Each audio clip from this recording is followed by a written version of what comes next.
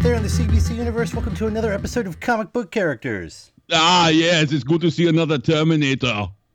Kawhi? Is that you? I'm your friend and neighborhood podcaster, Alfred. And this is Chris, the uncontested creator Cossidus.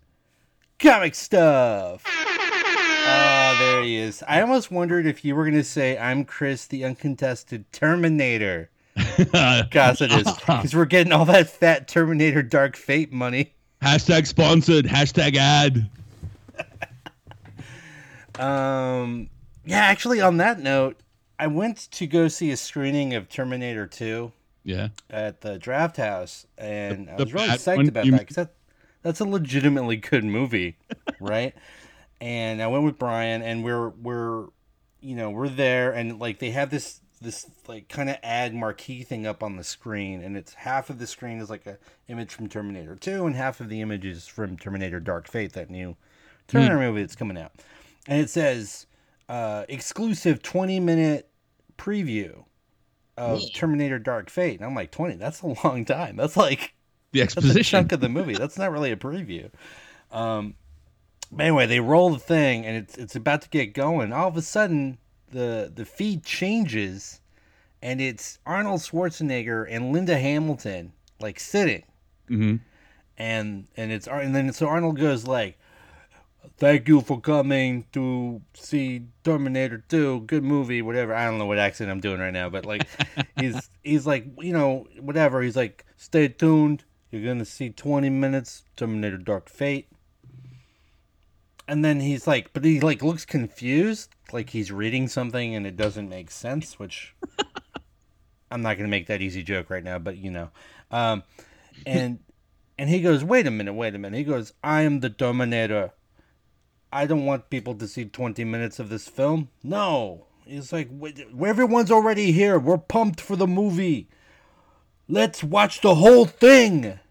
Oh, shit. And then he goes, "And if you have a problem with that, projector man," he goes, "I've got Sarah Connor right here, and she says," and then Linda Hamilton's like, "That's right."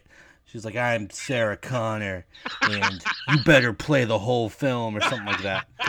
And then so everyone's confused, and then but then they're like, "Yeah, you were actually going to see the first people in the country to see Terminator Dark Fate." Wow. So that's actually what ended up happening. We ended up watching Dark Fate. Like, here's the best thing. Terminator 2? Was that? Instead of Terminator 2? Like a whole swerve? Instead of Terminator 2. So it was a complete swerve. I really liked the surprise and the idea. And they gave us like a little swag bag at the end too, which is really cool. Here's the funniest take though. And I want to preface it by saying that Terminator Dark Fate is good. And if you like, it's a continuation of the first two Terminator films. Uh-huh. So it exists in a way that where the other Terminator sequels do not exist. No Emilia Clarke? No Emilia Clarke. No Dracarys. No, my boy, Christian Bale?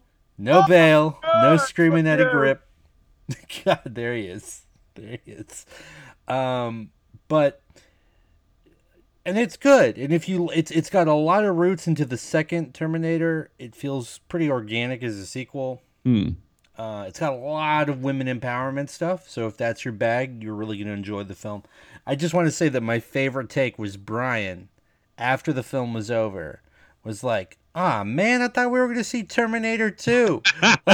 Which is fair, because Terminator 2 is really good, and it's cool to see that on the big screen. I get it. But it was just funny. He did like it, though. It's just... Nice. So, this is obviously a comic book podcast. But, I just wanted to throw that out there. Yeah, throw it out there like the opening tip-off of an NBA game. There you go. Let's do some... Let's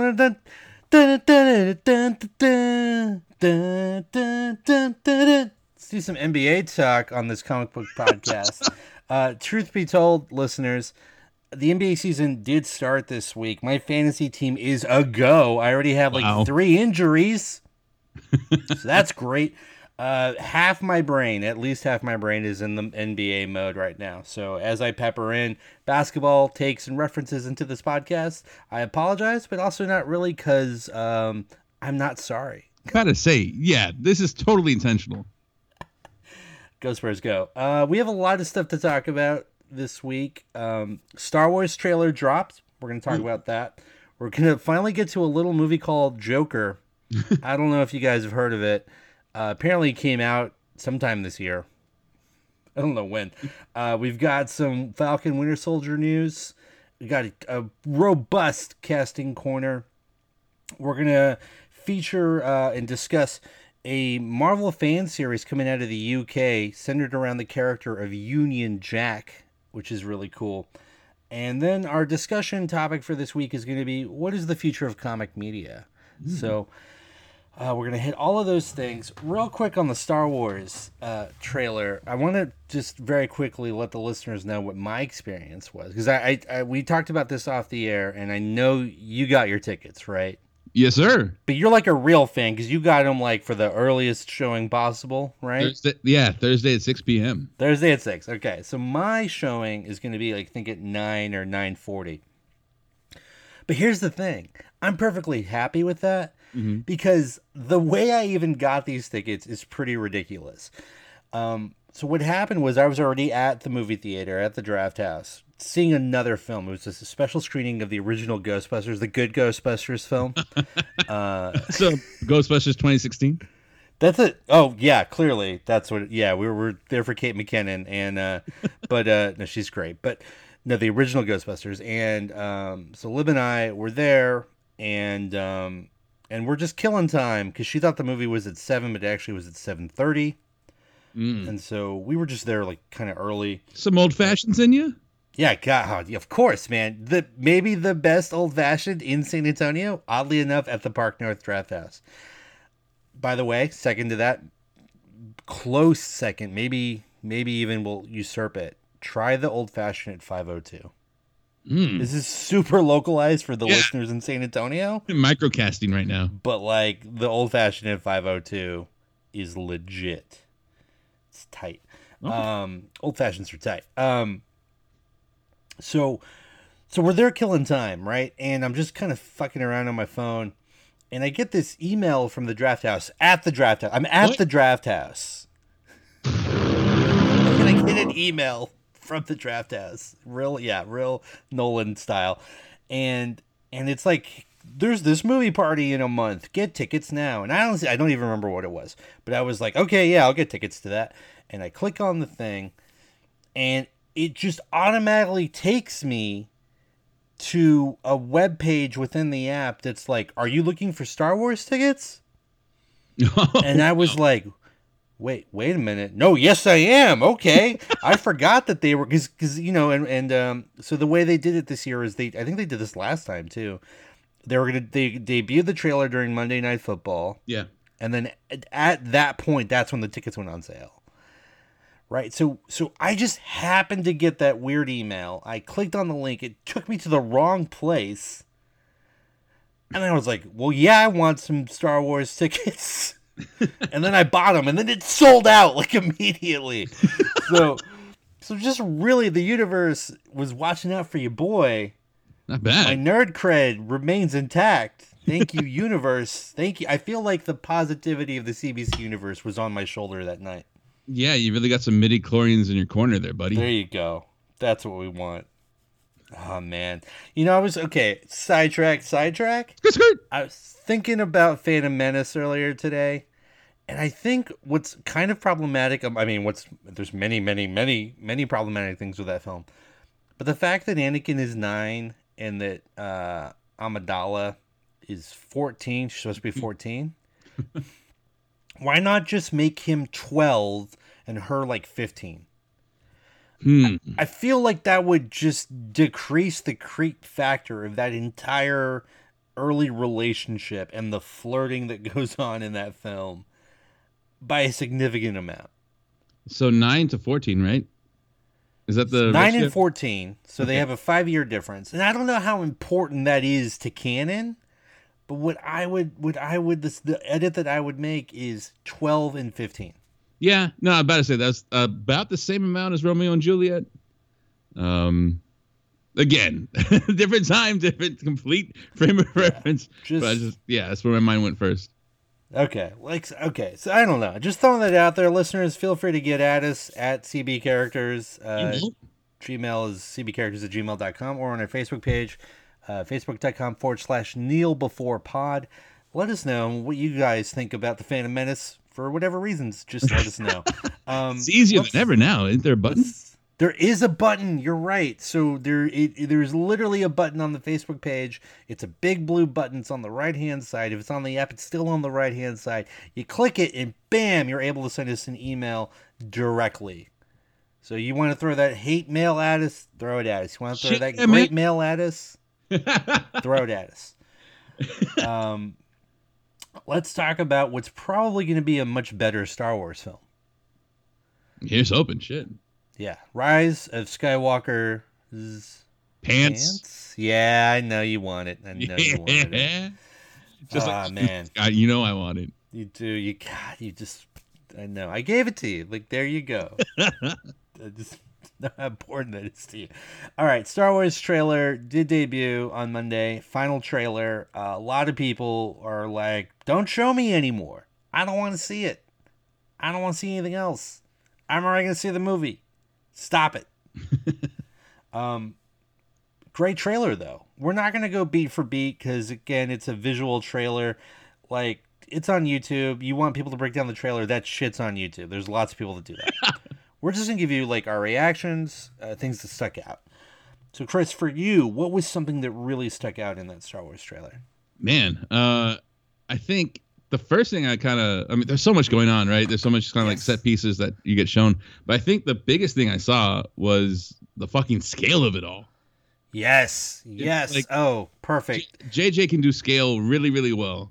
I would maybe argue that's what he does best. Yeah. I'm about to say stories, not so much. He crushes it visually and with scale.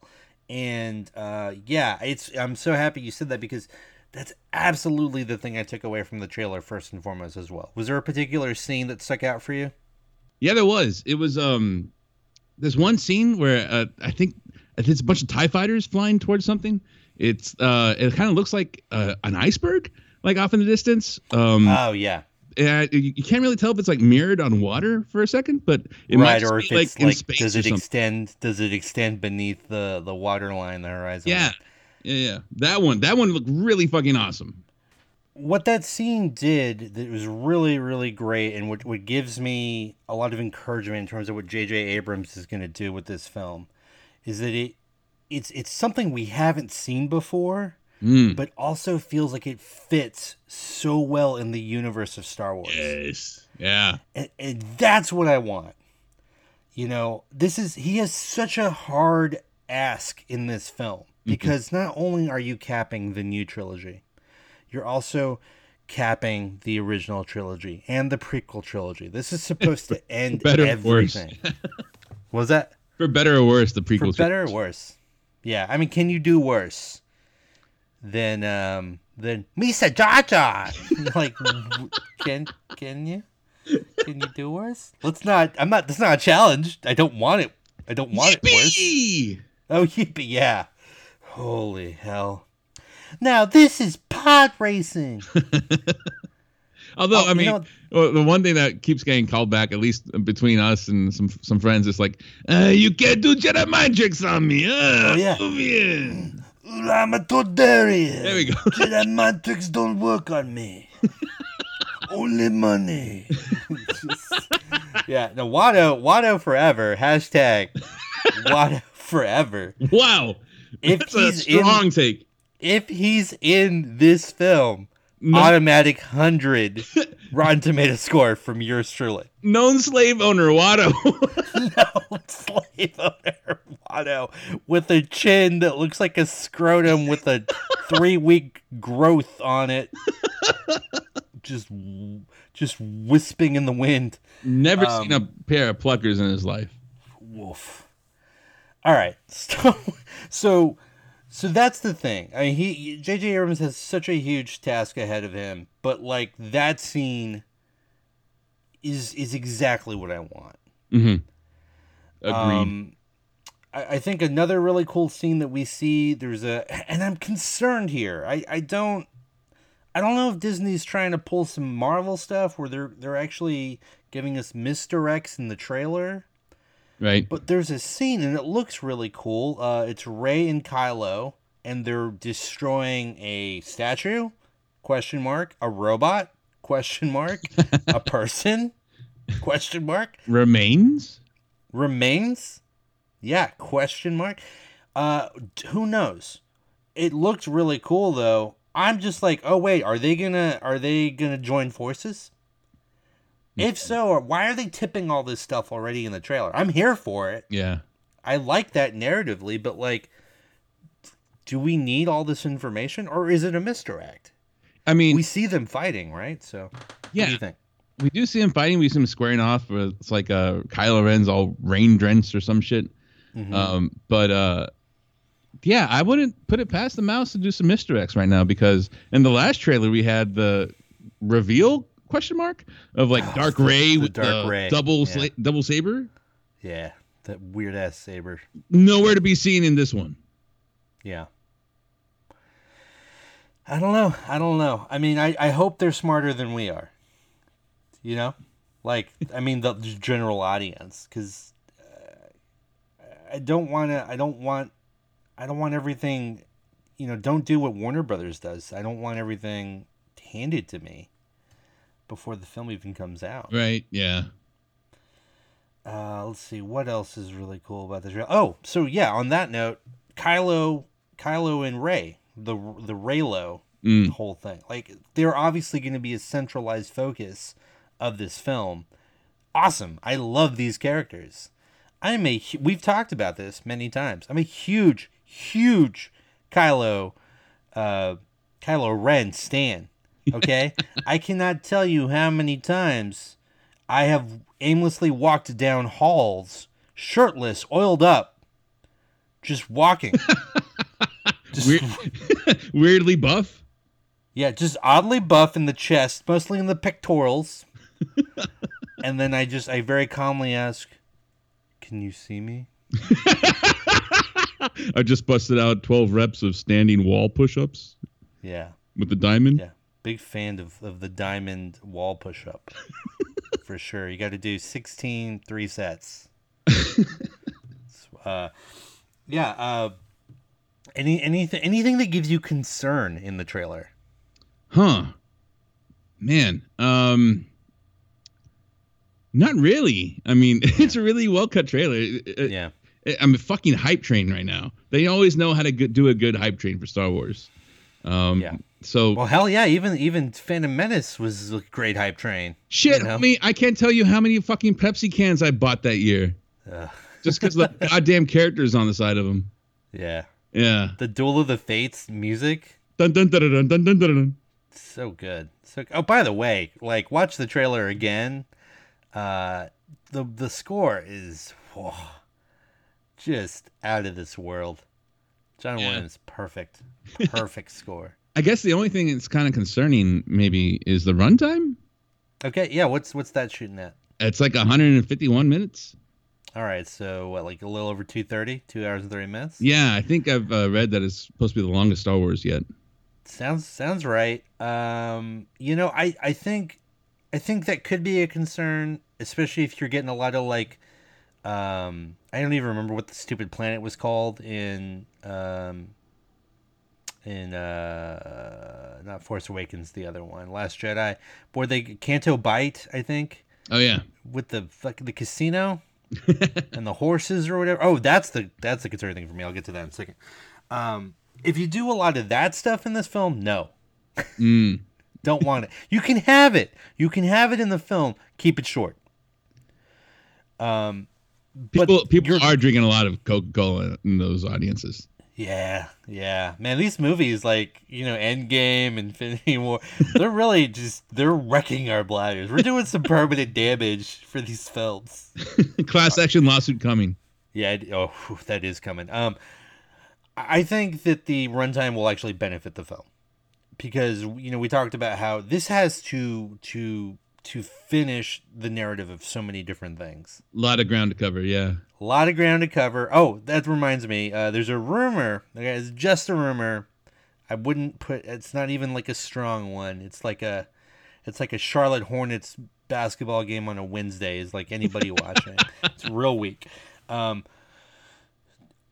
Supposedly there might be a Force Ghost battle of some sort at the end of the film, which really opens up to a lot of nostalgia shots.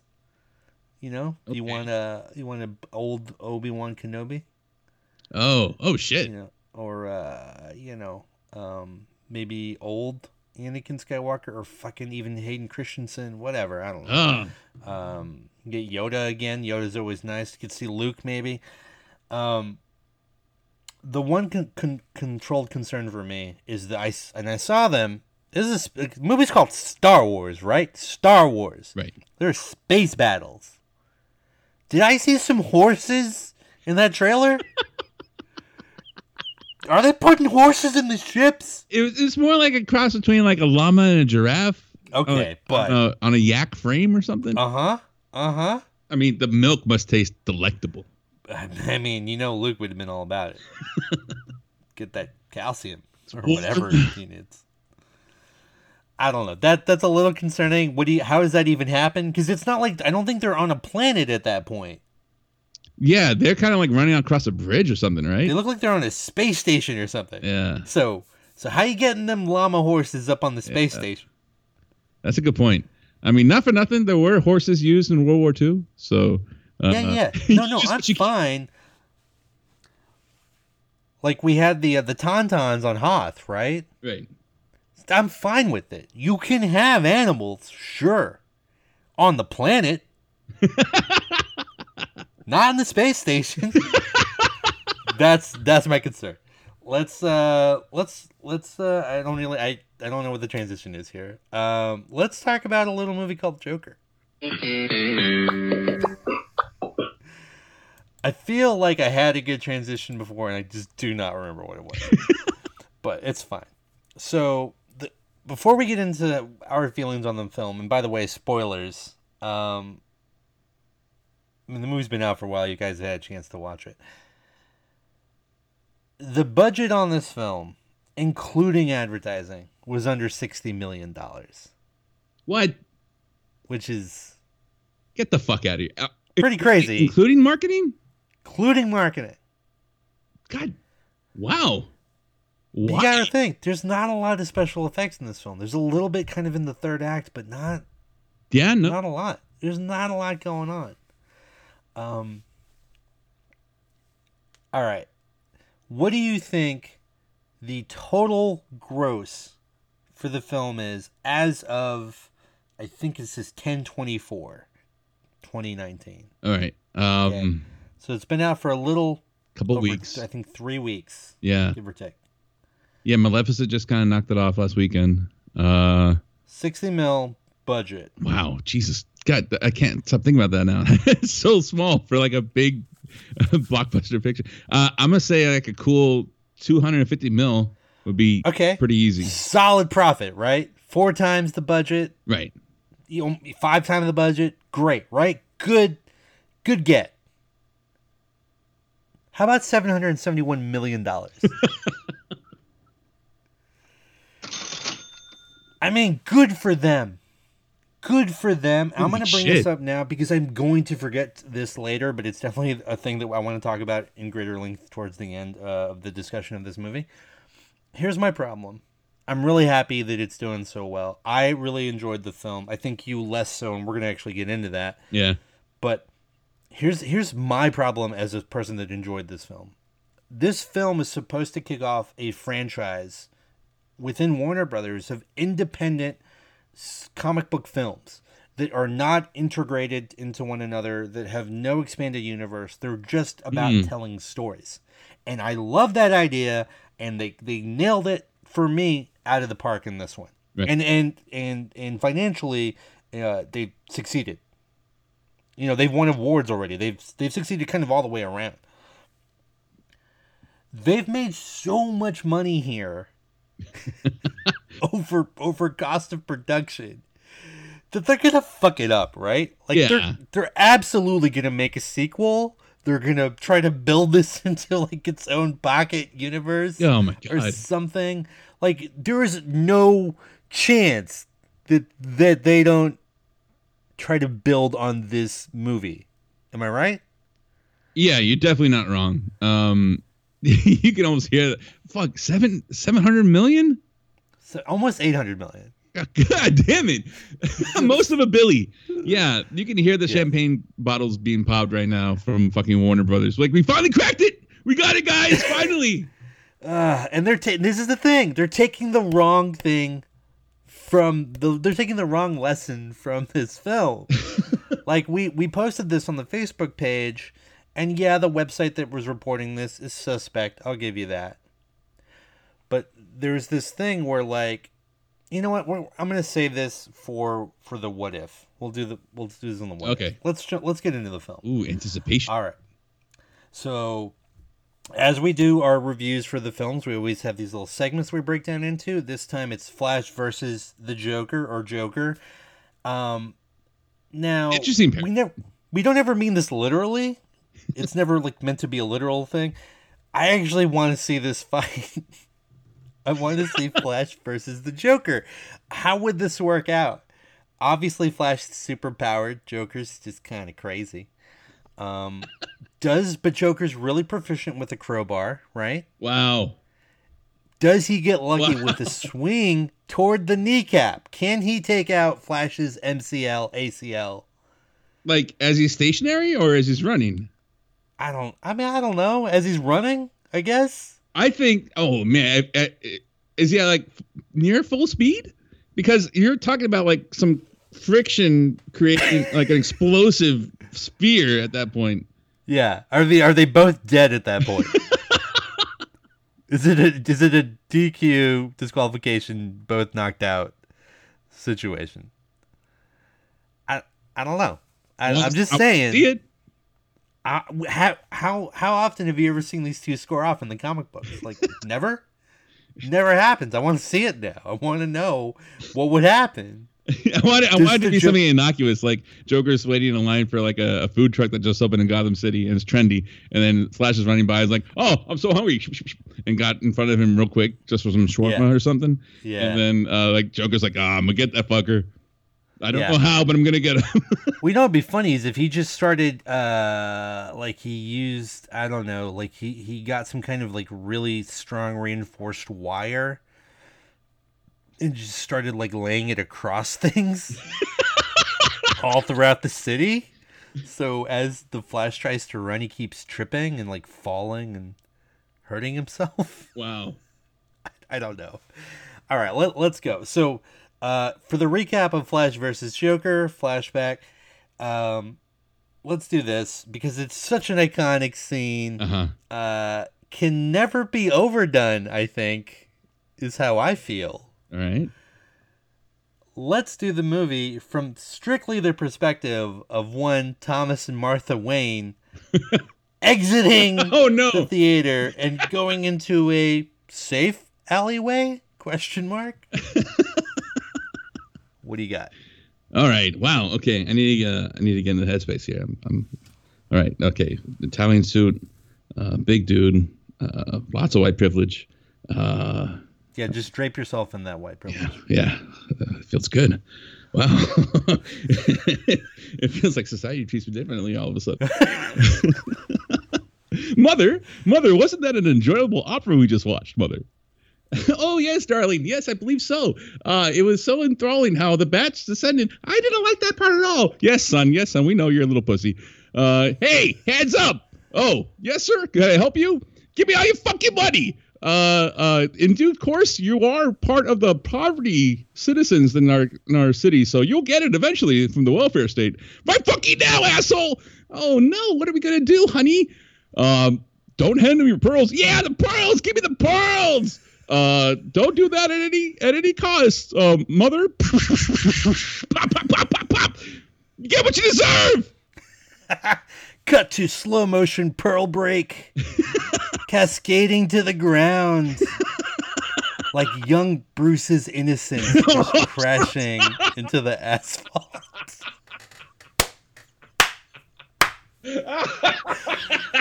Oh. Whoa. Like, who deemed that under any and every circumstance possible that they're going to show that sequence?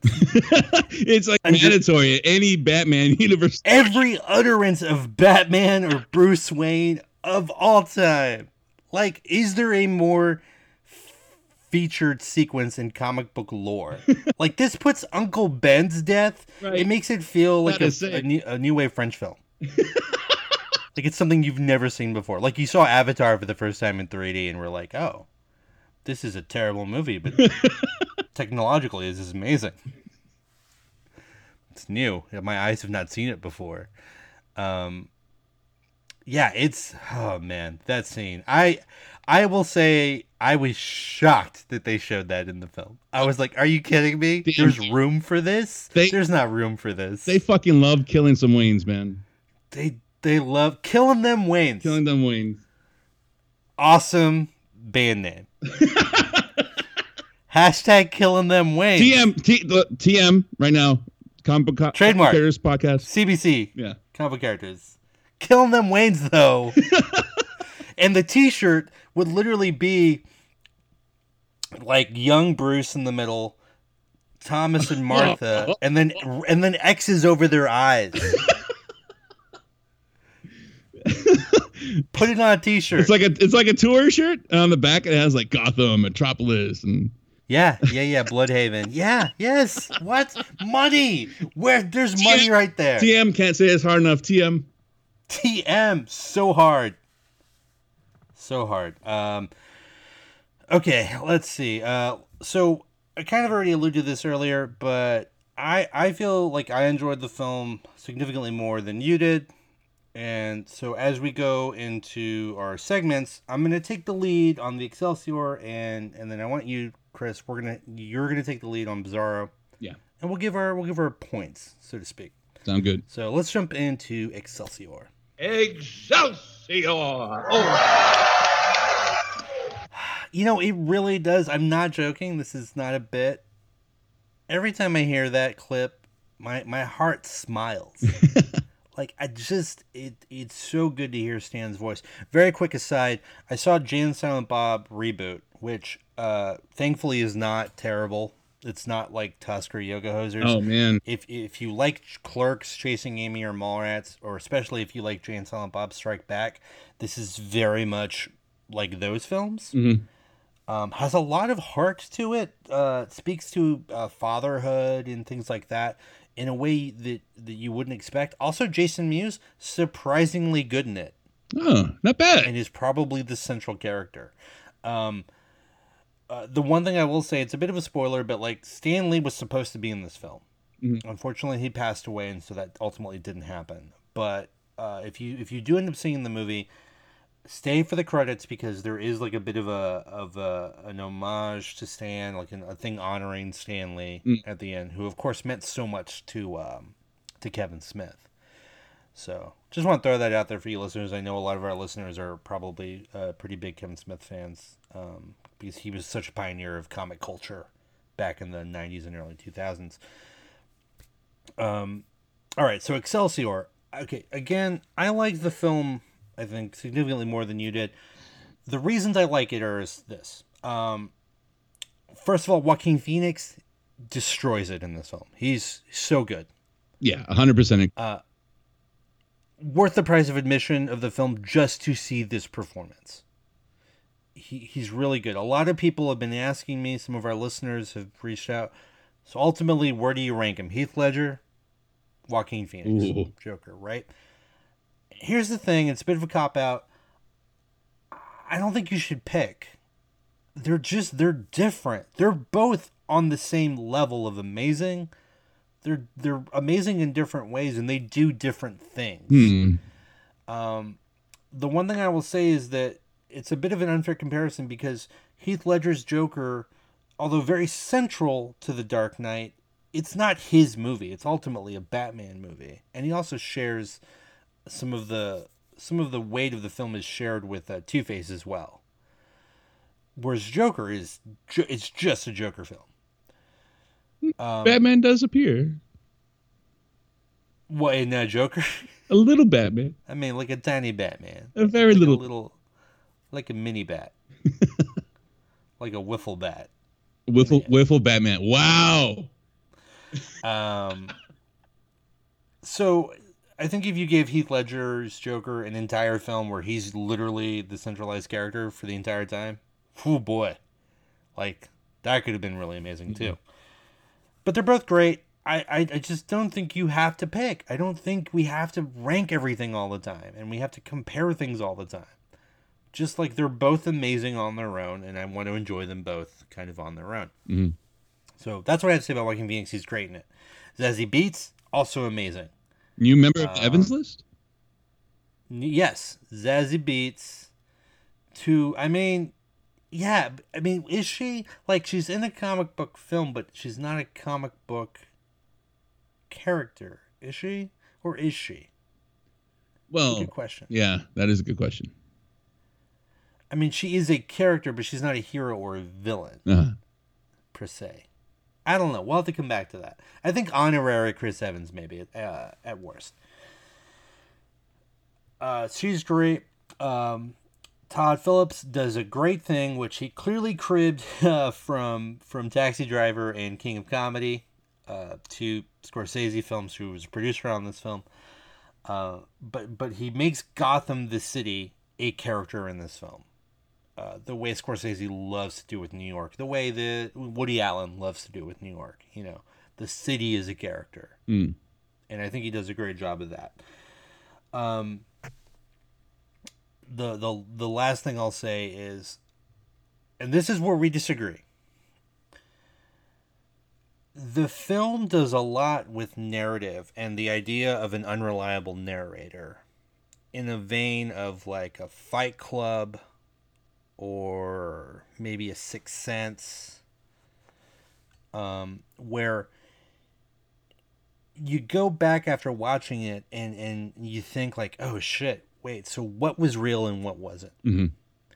Now, I would argue that this was purposeful, predetermined, and that's what they wanted. The film does make a couple of efforts to show us how things can be and can also not be real, and sort of cues us a couple of times. I know you're going to bring up a point about how they go about doing that, but I feel like they make that effort. It's not nothing.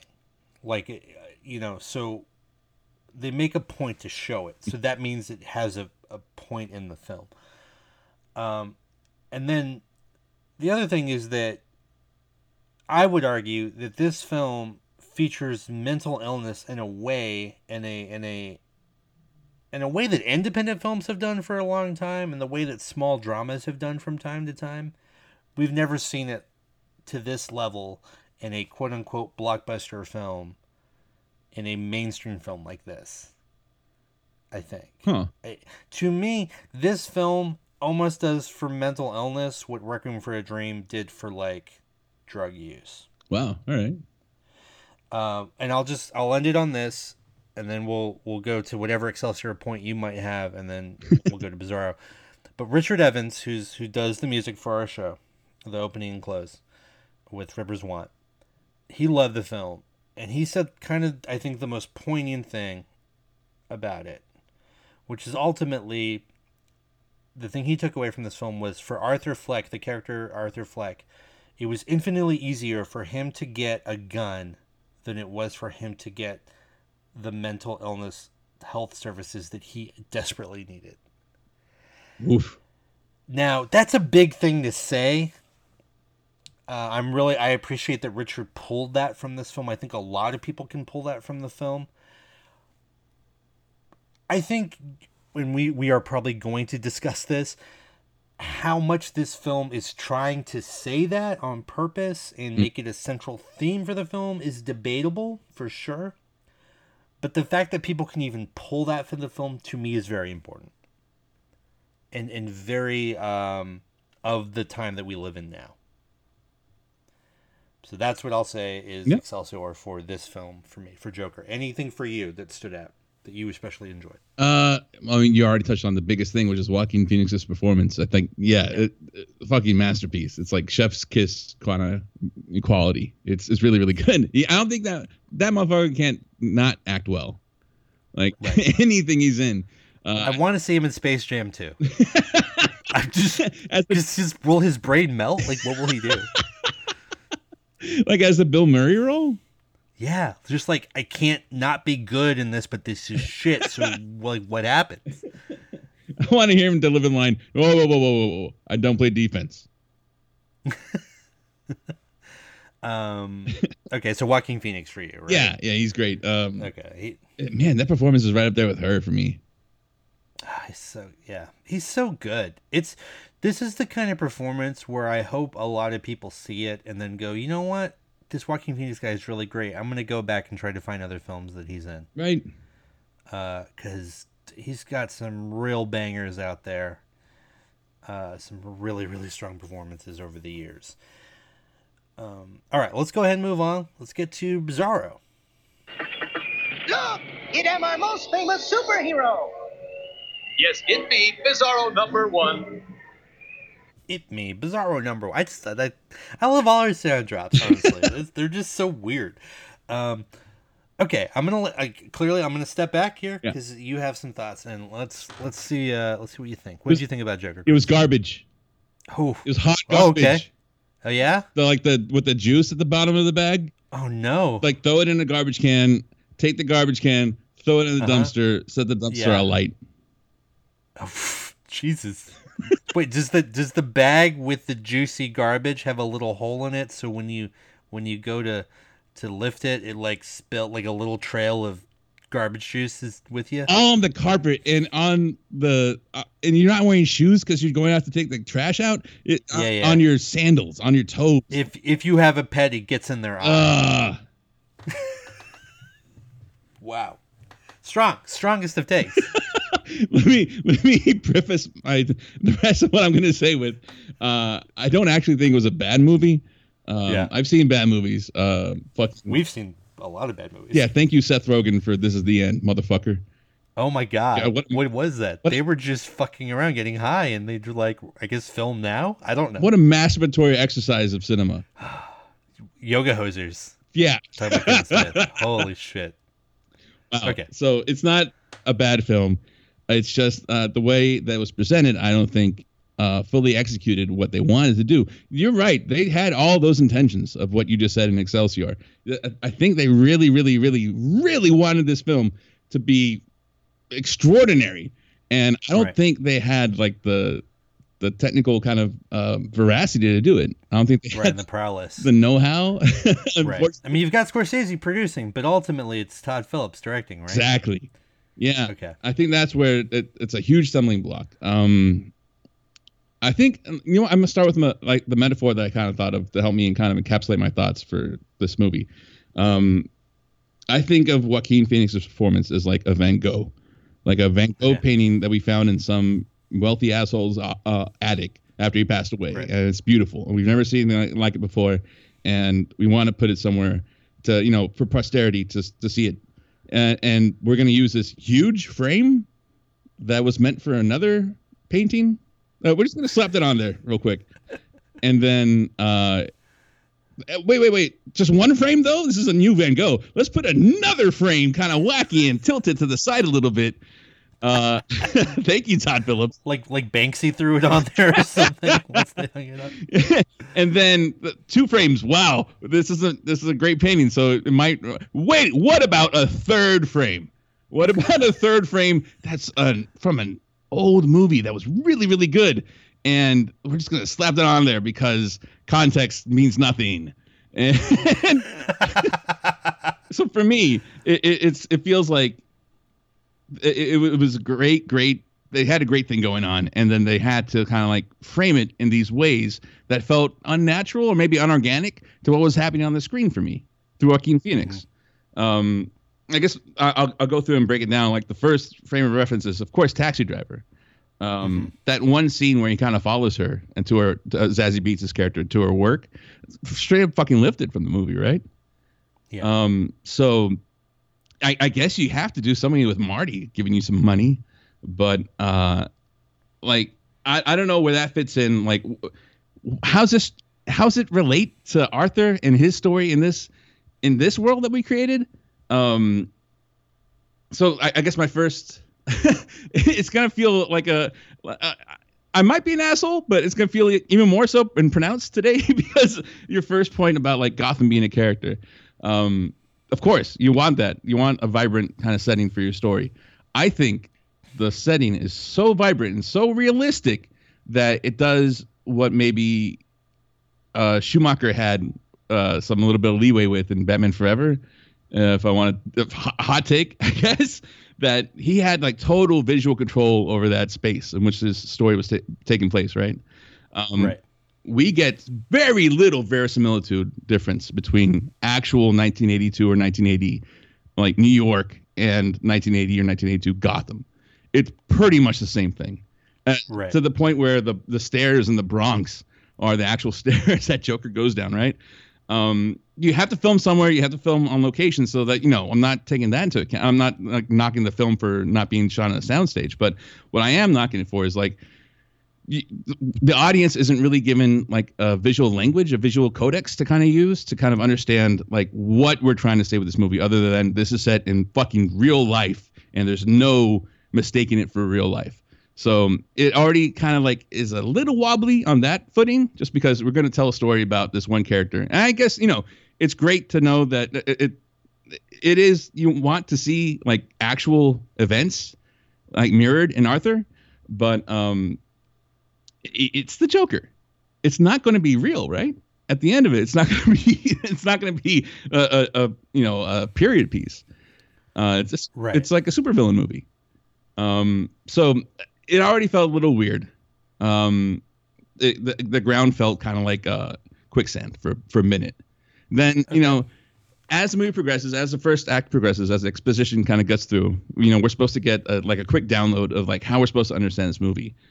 We get that one scene where he's watching the Murray Franklin show with his mom, and they're watching it kind of in a dark room, like on a bed, and then all of a sudden it transitions to him being in the audience, and like he's like kind of talking out of turn and not being a good audience member, but Murray fucking loves it, brings him on stage, hugs him, all that.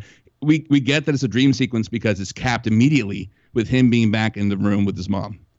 Right. It's bookended. Yeah. So the audience kind of is anchored and knows that, like, oh, okay, so that was just a flight of fancy. Like, that didn't really happen. Because movies do that a lot. Movies jump, like, from location to location. It's part of the language of the movie that you don't really notice the edits if they're well done. Except if they're trying to say something, right? Like, okay, so he just went on a little tangent in his mind. We don't get that really again until, like, and we don't get it fully, I'm going to say, until he walks into the apartment, into Zazie Beetz' apartment, like with like this really ponderous music going down, like this ominous tones, like fucking synths and basses doing the most to tell us that this fucking guy's Where's Trent at? Yeah. like he shouldn't be here. And then of course her reaction is like, oh my God, what are you doing here? Please leave. Yeah, it's just like, how were we clued into that? I don't really get it. Right. I mean, I think that's an astute point, and it's definitely inconsistent, right? I kind of was thinking about that, and I don't know. I don't know if the movie earns this, but I'm going to argue that it does. At the start of the film, we pretty much start with him meeting with his like social worker or like a therapist person that he's talking to. Try to get some meds from. Trying to get the meds, right? He's talking about the meds. And so at the beginning of the movie, he's kind of unhinged, but he's taking his medication. At one point, kind of towards the middle of the film, he stops. Mm-hmm. So I feel like the clear-cut sort of bookend, like where it really orients the audience very well, that goes away because he as a character, his character everything's blurring at that point. There is no definitive start and stop to anything because there's no definitive start and stop to his mental illness at that point. Mm-hmm. It's just going full bore. Now, I haven't had a chance to see this movie a second time yet, and I really want to, because I want to go back and see. And if we go back and look at like some of the sequences, so like there's a sequence towards the end of the film where you see after he, spoilers, kills Murray Franklin on live television, you see there's like a wall of monitors and there's all these different news reports about that happening. Now the audience sees that Arthur's nowhere to be found, so this should be real information. Right. Indicating that this really happened, that event did happen. Now, did it happen exactly the way that we saw it with Arthur coming out and dancing and all that? Maybe, maybe not. But the fact that he did kill Murray Franklin really did happen. Right. So if you go back and look at all of those kinds of sequences, I think one of the other times where you get a real clear sense of like, okay, this is real, is when those cops talk to Arthur for the first time. And he walks into the hospital door like an idiot, and they laugh at him because he's so awkward, right? And that's really happening. Like, that's a real thing because we're seeing it from the perspective of the cops. Right. So I think, and again, look, is this smart? Did they do this on purpose where you have to kind of go back? Did they six senses here? I don't know. I think if you go back and look for those kind of sequences where it has to be a reliable narrator. No. If all of that makes sense, then I think the fact that all of Arthur's Flex stuff not making sense and or not really even happening is a win for the movie. Okay. Yeah, I can see that. I don't know that that's ultimately what happens. We have to see it again. Right? Yeah. I could definitely see that and make that kind of like acquiescence. It's just that we have movies that exist like Memento or Arrival or like any Jacob's Ladder, any of these movies. Oh, yeah, Jacob's Ladder, yeah. They do a great job, a phenomenal job of like, you only need to see this once to understand what's happening. And you get the big O at the end or whatever, or whenever the moment happens. Yeah. Right. Like from the jump on Memento, Arrival, you understand what's happening. You're in this character's point of view, and you're going to experience the world as they do. And then in Jacob's Ladder, you get great kind of like reference points, like this is what's happening, and this is weird because this shouldn't exist in the real world, but this is happening right now to him. So if there was a little bit more, I don't know. Todd Phillips did a great rough draft. I can't wait to see the final product. Well, hey, you know what? This movie made so much money. We're probably going to get a sequel. So maybe they can tighten it up a little bit. I definitely hear what you're saying. I think it's funny because after I saw this film, you saw it before I did. And then we met and talked about it. I was kind of shocked that you didn't like it. I thought you were going to love this film. But the points you have made and are making now make perfect sense to me. And I think that's kind of the It was just a weird one. Like I felt physically kind of like confused as I left. So it was just like, are they referencing things? Are they trying to get into like some class distinctions? Are they right? I think ultimately the question is, done that? Did they try and succeeded a lot, or were they lazy and got lucky? And that's, I think it can be read either way.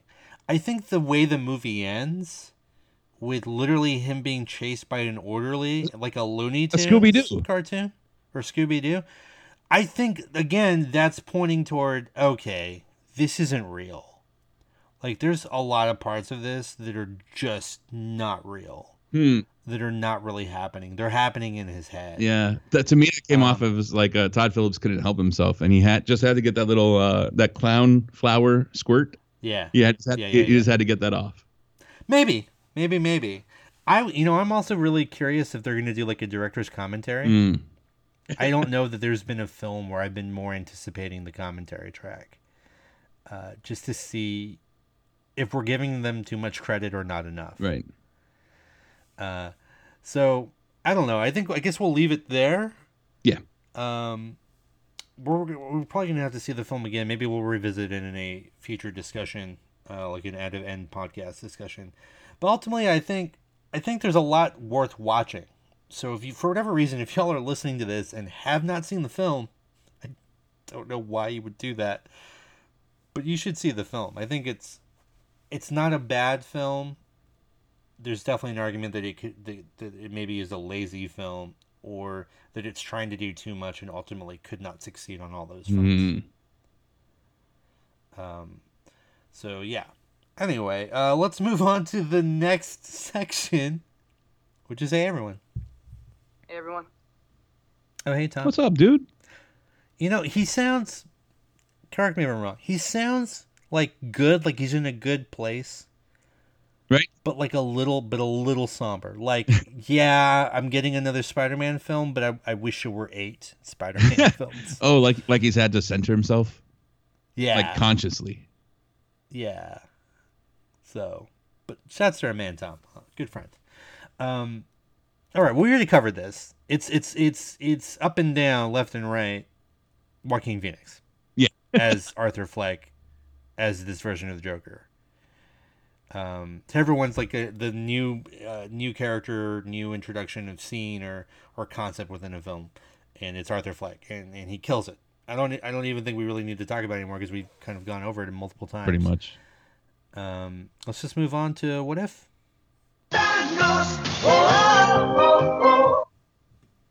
Genos. We'll get to that. Thanos. Okay, how about this? What if Thanos were in this film? Holy shit. But what if he's just like trying to get a hot dog on the corner of the street or something? Or he's like trying to roll into a bodega. Get some He's getting kicked out. Papi, no, you no credit here. You know, you're purple, Papi. No. Yeah, no, go. Like he's like, they're like, go to the clinic. On 4th, got to go to the clinic. Your skin purple. Tough look for my guy. I mean, get that checked out. Purple's not good, man. That's not a good color. It's not a color you want to be. Purple. What if... Okay, this is kind of like... This is a segment where we talk about what do we think is going to happen or what do we want to happen next. This is what I think. I kind of already hinted at this. I want this to be it. I want this to be the only film. Now, I know you said that you like the rough draft and that you want the polished version, and I get it.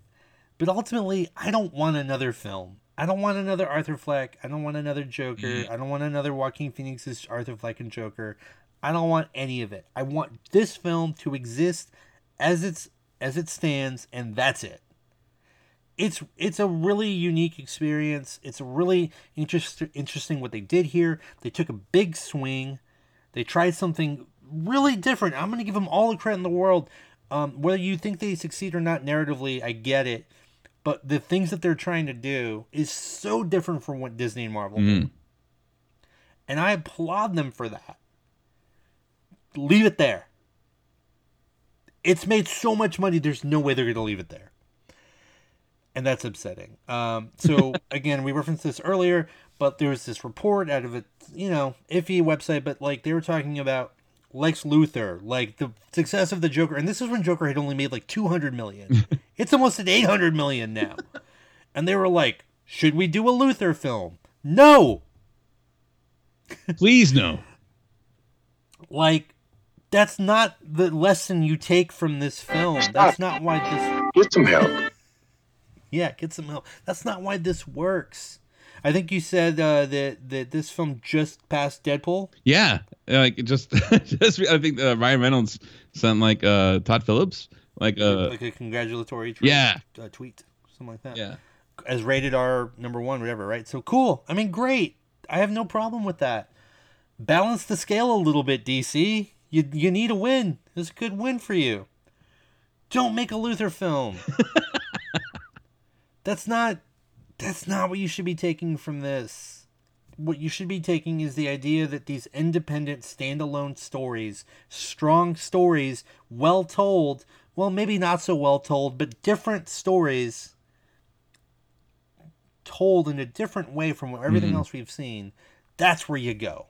You do a Mr. Freeze film. You do a Red Sun Superman film where he lands in Russia instead. Fuck Russia? Right now, in the political climate that we're in right now, You do the Superman Red Sun. That's instant publicity. You know, you do a Batman Elseworlds Tale where it's Batman set in the, like, I guess, late 19th century, and it's like Batman versus Jack the Ripper. Ooh. Do that. do stuff that we have not seen before. Yeah. No, I definitely agree. This film swung for the fucking fences. Mm-hmm. I think that's a good lane for them. Yeah. I really applaud them. Other than the stupid killing Wayne scene, which apparently by contract must always be referenced and shown. Killing them, Wayne. No matter what, that was the safest thing in the world to do, but everything else wasn't. And I just, God, I really hope they don't ever do a sequel for this film. What do you think the odds are? Put the over under. Oh man, where's the line here? The line is, I'm gonna put it in time. Over under 2 years of making a Joker sequel. I'm gonna say they like what they see. They're gonna fucking fast track and greenlight that. I'm gonna say under. Wow. It's made for so little. You didn't have to market it. Yeah, I know. That's why you do the franchise. That's why they always do these franchises and sequels. Known property. Known IP. Jesus Christ. Oh, God. Please just let this exist on its own merit. How about this? What if there is a sequel? What if it's a Batman story, right? Set in the Jokerverse this time. Ooh, different. Okay. What if it's little bats, kind of like? Okay. He's like, oh no, all these pearls, and then Alfred's like, stand back, young Master Bruce. I've got this shit, and just fuck. It's falling down, starring Alfred Pennyworth. Fucking Alfred Pennyworth taking revenge? Like the meme that we posted on Facebook? Yes! With his shotgun ready to go? I love that. He wants all that smoke. Yeah, double barrels worth of smoke. Do it. I'm in. Yeah, but that's what I mean. That's the weird shit that we haven't seen. Go for it. Swing that way. I would even... You know what? Let's take it an even different way. Same sort of premise, though. Wiffle bats. So tiny bats. Now you've got him in preparatory school as an incredibly famous orphan, dealing with the rigors of just going to middle school. Oh, Christ. Like Bo Durham's 8th grade meets Batman, meets Bruce Wayne. Oh yeah. Like we're like there's no penguin, there's none of that shit. It's literally just like a slice of life and how terrible it is to be 15 years old dealing with the trauma of seeing your parents murdered in front of you. And now you got to do a Fat Tony taking your pencil every English class? Yeah, man. Like the mental emotional anguish that kid would go through. Oh my. Make that movie. So dark. I'll make that movie. Fuck, I'll write that movie. Maybe I should start writing that movie. I don't know. I'm getting jazzed thinking about it. Like, that doesn't exist. That story doesn't exist. That's what I wish they would do. Please don't do a Joker sequel. Like a straight flick sequel. Let's move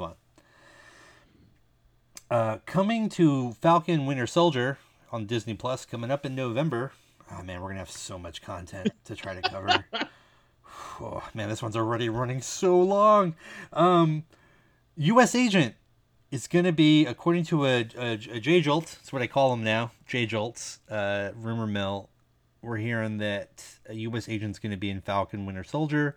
The plot line here is that Falcon Winter Soldier are still fugitives, ousted, wanted by the government, and that the government is going to utilize U.S. Agent as the new Captain America, as the new symbol of America, to try to sway, I guess, the populace. And that's really interesting. Along with that, Chris Evans to make a cameo in the series for maybe a couple episodes as Old Cap. Holy shit. Which I'm here for. He could have stayed away, could he? I just want him to be a crotchety old man just telling people that he won't do things. like they're like, he's like at an IHOP and Oh, You know, like, sir, the shift changed. We're actually serving dinner now. You've been here since like 9 a.m. We would like to ask you to leave. No, I don't think I will. Or just like, or they're like, sir, please, can you at least tip the waitress? Her shift is over. She's leaving for the day. Do you want to pay her the tip at least? You don't have to pay the bill, but maybe because she has to go. Just No, I don't think I will. my guy, I have filled your coffee cup up 14 separate times. Give it to me so I can go wash it. No, I don't think I Wait, will. get this whole fucker out of here. No. Just that. I just want that over and over and over and over and over. What a resolute old man. Just like he's earned it though. You know? He had to fight himself. He had to fight Schmidt. He had to fight Tony Stark. You had to go return the Soul Stone to Vormir, which must have been an awkward meeting. Weird. We need a Marvel short on that one for sure. But yeah, man, what do you think about possibly Chris Evans peppering Winter Soldier Falcon with his appearance? Yeah, I mean, God, the mouse so powerful. Just like, yeah, we're gonna have this A-lister. Just throw him in there, just a cameo. Yeah. Fuck, dude. Yeah. Doesn't he got other movies to go to? Yeah, he's gonna be. Oh yeah, man, Knives Out, Ryan Johnson. Oh boy, Colonel Sanders Detective. Cannot wait. I'm so psyched for that movie. Colonel Sanders Detective? Have you seen the trailer? It's Daniel Craig doing this like Southern lawyer. Yeah, that's right. He's so in it. He's like a detective. He's so Southern though. And God, and Chris Evans is in it, and just in like Flynn, man. Want it so bad. Just want it. I cannot wait for that movie. I'm such a Ryan Johnson nerd. I keep trying to think of a good like phrase, like "Sun's out, guns out," right? What can I pair with blank out, knives out? Wives out, knives out. Hives out, knives out. Like you're anticipating it so much, you're getting hives. Is that where you're at? Well, you know, I started getting these weird rashes, and I was curious. Maybe it's just because of the movie. It's so exciting. Holy hell. Chives out, knives out. Yeah, you better dress that baked potato right, motherfucker. Coming for you. I need some butter and cheese, please. All right. Let's move on. I know. You know, if we're lucky, we'll get a booth because there's an old man just sitting there with a fucking cup of coffee. But hopefully, we'll get to sit back and relax, enjoy our time in the casting corner. Yeah, no, party at 20. You got to move now. No, I don't think I will. All right, man. We've got a robust casting corner. Let's just jump into it. Pedro Pascal, of Game of Thrones fame. Oberyn Martell. Right? Oberyn, the Viper. It's going to vipe your windows. He was in that one, The Kingsman, the second one that's not very good. Kingsman. Oof. Man. Okay. And then he was, what else was he in? He was Mandalorian, which is coming out. That's that future past tense, boy. Yeah. Turns out he's going to be Max Lord in Wonder Woman 84. Mighty Max! Yeah, him and Polly Pocket. They're going to be real tiny. And but yet too big to be in your pocket, ironically. Wow. The little container they come in is far too large. It's a metaphor. Yeah. Max Lord is a character from the DC universe who's a shrewd businessman. He doesn't really have superpowers as far as I know. Oh, But he's very good at like maneuvering behind the scenes. He's very like not Oberyn, Tywin, like a Luther. like a Luther, like a Tywin Lannister. Max Luther. That's what his name. Max Luther, Lord Luther, Lord Protector Max Luther. There you go. I'm obviously excited for this casting. We knew he was going to be in the film anyway, but now we know who he is. I think. We already got Cheetah in the film. That's cool. That's a physical presence for Wonder Woman to battle.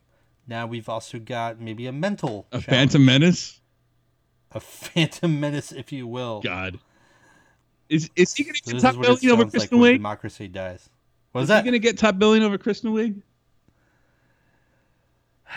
Is he going to get top billing over Gal Gadot? Oh my God! He's a man. I'm just saying. He's going to get. And we know he's getting a quarter more paid. No, I don't. I think it's gonna be a try billing. If anything, it'll be Godot, whatever, at the top, and then Wig. It's 2019. Live your best life. You can have a thruple. There you go. Yeah. Maybe they'll just do straight across. Who knows? Any thoughts on him? Now we know he's Max Lord. You good? I hope with he that? keeps his head. Yeah, you do. Spoilers. maybe not. We don't. Do you know, listeners, what we're talking about? I hope Wink and a I nod. hope he doesn't get lost on the mountain. Comic readers, you know what we're talking about. Otherwise, maybe a little lost. It's okay. All right. Warner Brothers wants Michael Kors for Batman Beyond. No, wait, that can't be right. Warner Brothers wants Mortal Kombat for Batman Beyond.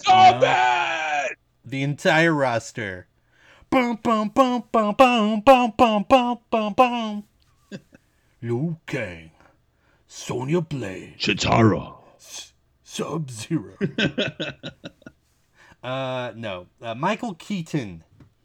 Oh. Michael Keaton for Batman Beyond. The Keats. Yeah, man. Great idea. First of all, yes, let's do Batman Beyond movie. Absolutely. Terry McGinnis in.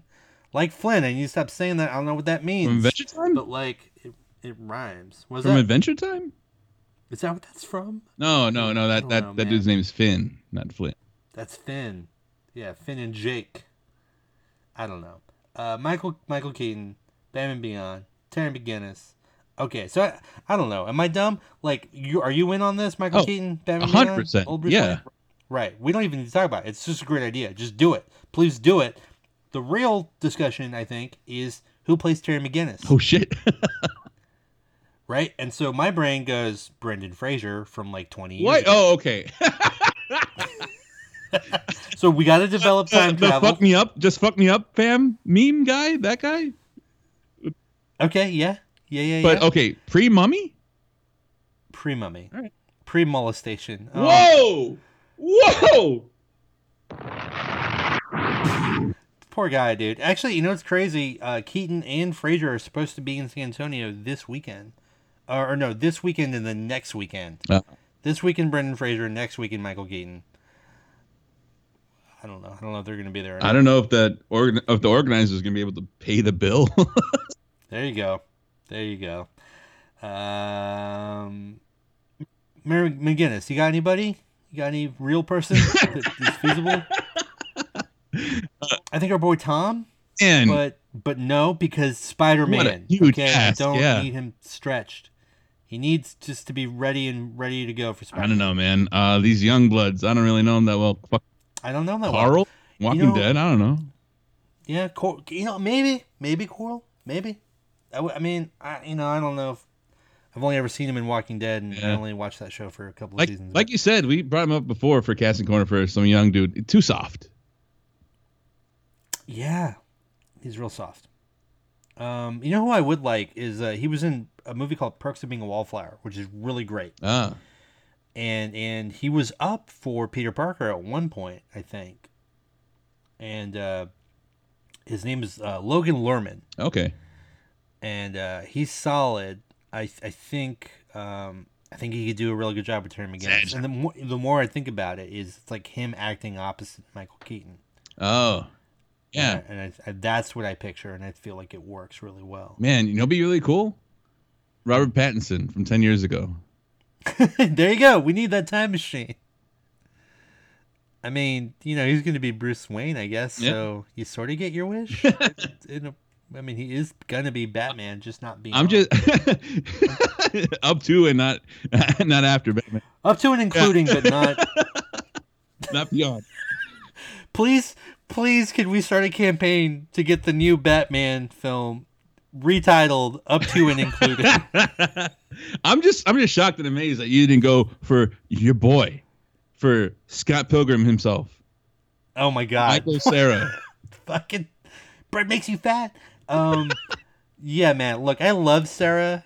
Do not get me wrong. My love for Sarah extends quite far. But let's be real here. I could not take a Batman film, probably any film, too seriously that has Michael Cera. Well, so you just throw these like the sharp end at people? I think that's rather dangerous. It's real pointy. Ouch! That The hurt. suit's a bit much, don't you think? Just questioning wear a hood? everything. Oh man, could they even fit clothes to his weird body for a Batman Beyond suit? It would be impossible. The budget would go through the roof. We've tried 9 suits, sir. They don't fit him. Just Green Lantern it. Just CGI him.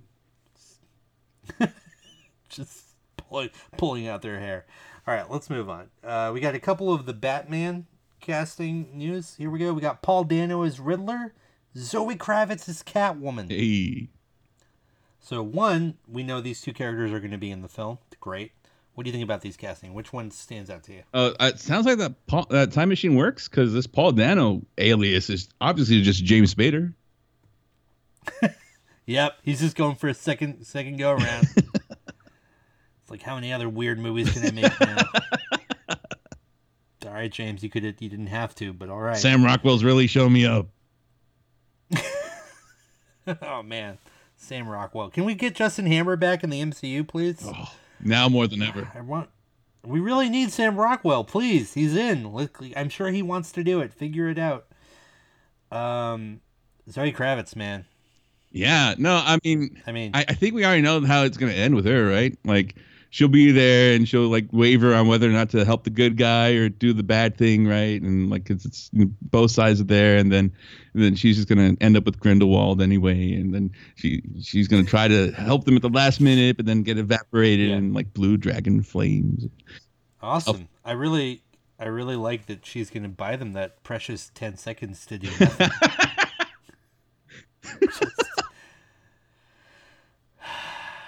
Have you guys seen Grindelwald? Go see Grindelwald, I guess, if you haven't.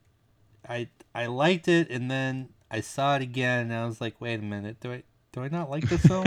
I don't. I'm conflicted. I really love Newt, though. It's my boy. Hufflepuff for life. Wow. Like what? What do you got? I'm just saying, like top Hufflepuff is Newt Scamander, huh? Okay, Keeper, right? Oh, really? Even a wizard?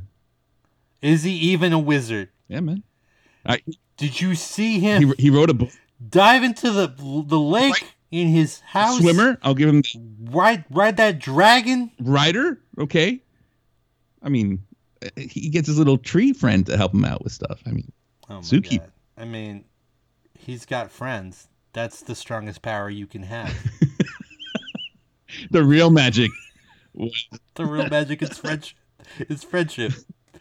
Yeah, I love Newt. Newt should be on the mountain. I'm calling. Wow. Put Newt on the mountain, right there with Voldemort. Oh my God! I was waiting for it. Oof, I just got lightheaded. Paul Dano as the Riddler, I think, is great. He's a really great actor. Little Miss Sunshine, Swiss Army Man. If you want to see something really weird, there you go. Want to scream really loudly as an angsty teen? Yep. Very good at that. I think he has the right temperament for Riddler. I think he has the look, and I'm really looking forward to it. Looking forward to Dan as Riddler. Really looking forward to Zoe Kravitz as Catwoman. I really feel like she's going to be able to kind of, maybe not quite on the same level, but like Heath Ledger Joker, where he just really added this thing that you didn't know you wanted in that character, but man, it was amazing. I kind of feel like Kravitz has a chance at doing that with Catwoman. All right, fair enough. All right. Last entry in the casting. We still in the casting. Sir, I'm closing up. You're gonna be in here overnight. I'm locking the door right now. I'm gonna leave you. Good. Ornery motherfucker. Just. You earned it. Oh man, our boy Feig's in the house. Oh shit. Is this the moment where stardom and popularity goes to Kevin Feige's head and it's the end of the MCU? Because he's going to guest voice on The Simpsons as a character named Chinos. Which we need to throw a picture up on the Facebook. We will do that. It's basically Thanos with a ton of chins. Oh. It's good. It's real weird. Wow. Looking. But apparently that character's going to be voiced by Kevin Feige. Well, how do you feel about that? That's appropriate, I guess. Yeah. I mean, I hope they do some sort of like crazy voice modulation and they at least try to. Well, I don't know. Oh. It'd be kind of fun if he was just even keel, like Kevin Feige usually is. Yeah, I think either way works. Also, have you truly made it unless you've done a cameo on Simpsons? This is true. Does that still apply, or is that only like the first 10 years? Like at this point, are they just grabbing anybody? I don't know. All right, let's jump out of casting corner. That old man, he's gonna probably die in there. That's on him. It's not on us. Let's go ahead and jump over the pond, if you will, and talk about a somewhat little-known character by the name of Union Jack. So, Union Jack is a Marvel character. He's been, depending on who writes him, he's generally like a low-level, and I mean not low-level, but like a street-level vigilante type character. Occasionally, they write him where he gets sort of powers, a la like a Captain America. But generally, he's just a dude who's got a certain set of skills. He's got a boner for justice, is for whatever is the phrase that was in my head. I don't know. Oh my god! His it's a trap. Yeah, Akbar. You know, actually, can he say that if he's dead? Rip Akbar. Union Jack is also a Marvel fan series coming to us on October 31st, Halloween, or Brexit Day, baby. Brexit Day, from UK series creator Mark Garvey. And so they reached out to us and gave us some info on the series, and we took a look at it, and I gotta say, looks really interesting. We've got the trailer up on our Facebook page for those that want to check it out. The show is going to be comprised of 10 episodes, 30 minutes each, starting on October 31st. And couple of things. If you look at it, it's definitely like a YouTube show in the way that it's one of those shows where obviously there's a lot of digital effects stuff, like blue screen, green screen. So it's got that kind of visual style to it. The tone of the series is very comedic, almost like in a Deadpool way, but with like a UK sort of Brit dry sense of humor in some places as well, which I think is an interesting mix. Anything stand out for you, like visually with the show? I mean, the trailer's only a couple of minutes, so we just get like a taste of it. Yeah. I mean, the commitment to it, really. It's a fan project, so it's really cool to see like the level of dedication and effort they put into this stuff. I mean, yeah, it does not look cheap at all. There's a really good production value in there, visually. I like that they're going with this character, and this is actually we're gonna eventually get to the discussion point of this week, but I like that they're taking a character, setting him in the MCU, and it's from the perspective of Brits, right? It's in the UK, and it's something we really haven't seen yet. We've seen Agent Carter, but she's been predominantly put in an American bubble for all of her character, for the most part. And so with Union Jack, we're going to be, our eyes are going to be open to totally new experiences, but hopefully with some of the familiarity of things that happen in the MCU and a little bit of that Marvel style.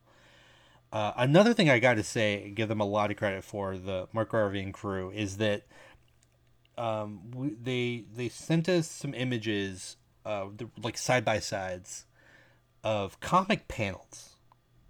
Yeah. From actual like comic books and graphic novels that they're using as reference, not only for the story but for visual reference, and then they're side by side with the actual shots that they used in the show, and they're really good. They're like really spot on. I love that level of dedication.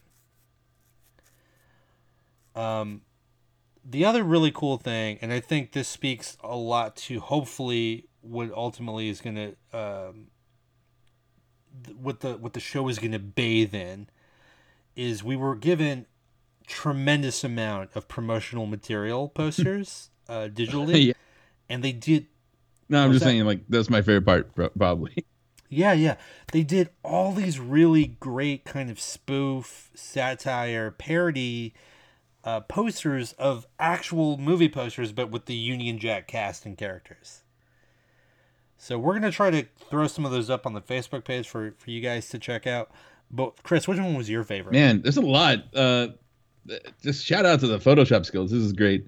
But I mean, even like there's of course the Avengers one. There's the Ant-Man versus the Wasp one. I think it's like that should be kind of like their definite lane for the rest of the promotional stuff at large. But I think the one I like the most is the Doctor Strange one. Because it's a character coming out of like a sling ring type thing, right?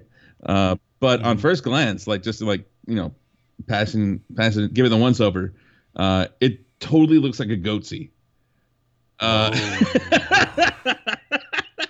Is this the? Am I gonna have to actually edit something like a bleep or like a? I mean, I probably Goat.cx, go there, fucker. Oh no! You won't. No! Oh no! I mean, shout out to the internet old heads busting gutter. Oh my god! Anytime I see one of those things, it's instant respect. Wow. Okay, well, despite your depraved mind, I will say that my favorite is they did one for the original Iron Man movie poster, which is it's got kind of like the Robert Downey Jr. and then it's got the Jeff Bridges, and then it's got like the Iron Man in the suit with the arc reactor, right? Like that's the poster. But in this one, they have Union Jack kind of taking the spot of the Iron Man pose, and he's got the silly little British flag that's way too small on his chest, but it's still there. It's like too small to blend in, but too big. Like it's too small to not be like a prominent symbol, but too big to not just blend in, which is, you know, the point. Is that it's sort of awkward. But like what I love is in the poster, they've got this ridiculous Abrams lens flare that is supposed to like mimic the arc reactor from Iron Man. But it's like those little touches, if they translate into the show, I think it's gonna be great. You know. But I think as we are discussing Union Jack and this fan-made Marvel series that's going to be again premiering on YouTube, our question this week is, what is the future of comic media?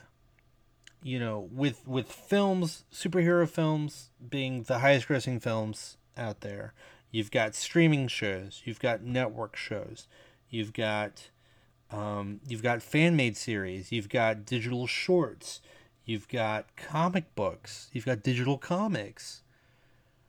Where is this all going? I think it's an important question to ask. Is it a point? Is it a thing where there's too much? There's oversaturation. Is it where it's spread out too thin? There's too many different mediums for these stories, and it becomes problematic. Or is the breadth of everything ultimately good for fans of this stuff? What do you think? That is a very interesting question. It's crunchy, man. Hey, man, CBC. We only do the crunchy. TM. TM. No, I think, it's just, there's so many possibilities now because, like, there's really no gatekeepers anymore. The distribution is, like, at will. The production is, like, however much time and effort you want to invest into it. It'll look great. The materials is like, there's a plethora of comic book characters out there that you can choose from. So of course you're gonna pick a Union Jack, some character that that we would feature on like what he do. Yeah, and that's the other thing. Like, yeah, you can throw a spotlight onto characters that would otherwise they wouldn't be given anything. Right. You understand why like Marvel and Disney aren't gonna give Union Jack a feature. I mean, at least not anytime soon. By the way, and I think I neglected to mention this, hit up Union Jack on YouTube. It's going to be Union Jack Series. That's the same tag for their Instagram and Facebook as well. Union Jack Series. So, I mean, you can wait around if you're a fan of a series like Runaways. You can wait around until it's hopefully picked up one day. Or you can do it yourself, which is so fucking cool. It's like, of course, it's not like the weird days of the early 2000s where everybody has like a webcomic and, you have to scan it in physically. It's so much quicker than that nowadays. You can totally do whatever. I think that there's more fans get involved as the comic book characters has become, or comic book movies and stuff has become mainstream. It's no longer niche. It's like people want to explore in the space. I mean, just like the possibility of having like some D&D kind of playthrough style of like everybody's the Avengers and they're kind of gonna go on these little arcs, right? And you fucking stream it on Twitch or something. That would be kind of like, it would be fucking amazing. The fans control their own narratives.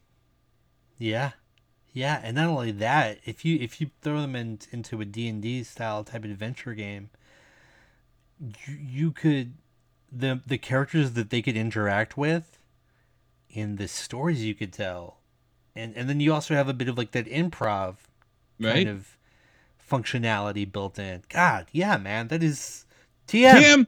Hardest of TMs. But we'll sell it to you, Kevin. Partnership. We're all about the partnership. Just get us in. Get us in. We'll do it. What do you want us to do? We'll write it. We'll star in it. We'll do voiceovers. Lighting. We'll concepts, lighting, best boy, grip, gaffer. I got some extra Cat 5 cable. What do you want? We're in. We'll do it. Yeah, I think on the flip side of that, and I think that's a great idea. But you look at the publishing side, right? And they're floundering. They're constantly trying to reboot series. They're coming out with these annual and biannual events. Where they're trying to garner interest, readership's dropping off. You have a lot of talented artists and writers in the comic industry, but it seems to be in a bit of a malaise, and it's really unfortunate because there are really great stories. There's so many great stories to tell with all of these characters, whether it's Image, DC, Valiant, Marvel, Independent, Skybound, whoever. The fact that some of those great stories get lost in the shuffle or are not given the proper promotion within the companies and get sort of set aside, it's really unfortunate. And I think that with this new digital platform, like with the YouTube series or even the streaming series, you have all these opportunities now to tell these stories in really dynamic and engaging ways. Yeah. I mean, it's narrowcasting. It's like atemporal, right? You can watch it wherever you want. There's a ready audience. It's just like, It's so much of a different world from like creating movies in a studio lot. Yeah. Yeah, it's like Kevin Smith's dream from like '93 of making Clerks like come to fruition for everyone though. You know, like where you don't have to go through the studio anymore. I really applaud Mark Harvey for doing what he's doing. I hope Union Jack's successful. I can't wait for the premiere of it. And I hope more people do it. You know, we've got things like the Bat and Sun Productions where they do those fights, those little short films where it's like Joker versus Deadpool or you know, Batman versus Wolverine or whatever. And those are really cool too. You know, I really wonder what's going to happen with the publishing side as they sort of bleed money and are constantly trying to recoup their losses on the kind of the movie side Yeah. of things. Maybe not so hot to take. Is it probably good that this is happening to publishing because of the plethora of like the number ones that are out there every other month? It's super hack for sure. Look, I like reading a good comic book, like having a comic in my hand and you know, going page by page, panel by panel. That's a unique experience that I think is still very enjoyable. But you're right. When you reboot a series every year and start off with a number one, and then like if you're trying to get back issues, you don't know if you have the right issue number 5. Is it from the volume from 2014 or 2015? Or like, you know, like, oh, what the with fuck, the lenticular man? cover or not, the legacy edition. It's just so annoying. I mean, and all the publishers are guilty of this, or at least the big two are. And yeah, it's really frustrating. So I don't know. I think you bring up an interesting point. Like ultimately, for the best stories to be told, should they be told in a different medium? Wow, Maybe. yeah. I mean, honestly, maybe. All right, I think that's going to segue pretty well into our big wheel winner of the week. No, you can pray for love to give you fire.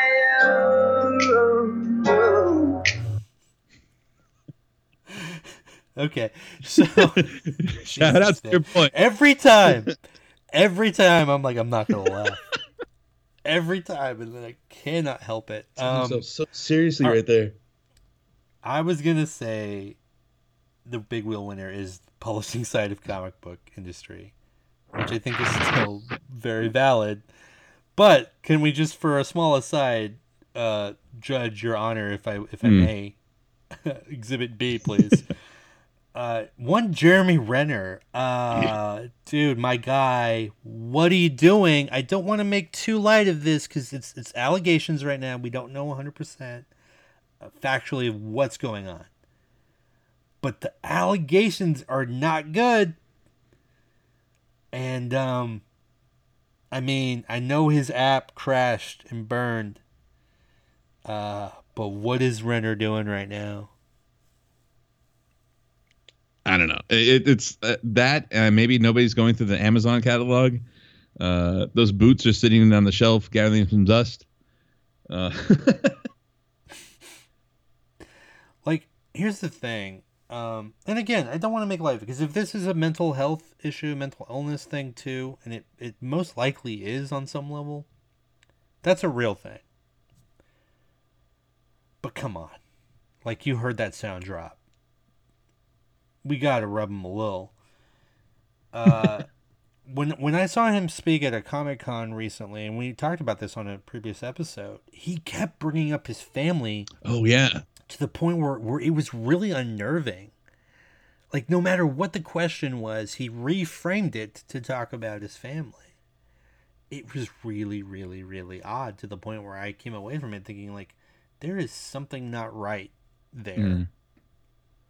And it's unfortunate that it's turned this way. Again, I guess hopefully the facts will shake out at some point. If Renner needs help, I hope he gets the help he needs. I hope his family gets the help that they need. There's already been a petition for people for Renner to get kind of kicked out of the MCU. Wow. I don't think that's going to happen. I think, like with the Johnny Depp thing, it turns out the allegations were false. and he lost some roles because of it. I think they're going to be a little more patient. Ultimately, though, if everything he did alleged to do, he did do, then yeah, man, you got to hold his feet to the fire. There's repercussions there that need to happen, for sure. And look, I know no one, literally no one on this planet will be happier than Daddy Boy Original Ignacia if Renner gets kicked to the curb. Hashtag fuck I.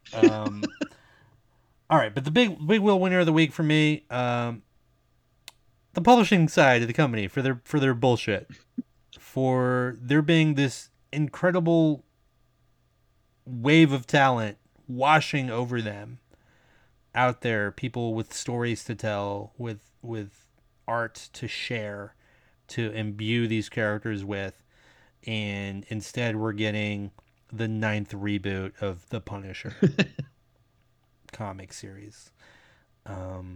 It's annoying. It's really annoying. And really it's mostly the two big. It's Marvel and DC, I think. Every time somebody asks me for a recommendation of a comic, it's almost never a Marvel or DC book that I tell them. Usually Image for me. Yeah, so big wheel winner, comic publishing side. Guys, please do better. Stop We're it. in the golden age right Get now. some help. We're in the golden age. Let's stay golden. And with that, we're going to close up this episode of Comic Book Characters. As always, thank you all for listening. If you get a moment, please give us a 5-star review on iTunes or on Spotify or wherever you happen to listen to your podcast. As always, thankful to our sponsor, popcultureandcomics.com. Again, we just talked about it. If you're looking for new stuff to read, they're one of the best resources to find little known and sort of underutilized comics that are coming out week after week. You can really be exposed to some truly great stories there that aren't necessarily from Marvel and DC. Sometimes they are, but a lot of times they're not. It's a really, honestly, a very good resource to find those hidden gems. popculturecomics.com. And with that, the Fortress of Podtude is closed. We love you 3000. See you in a minute.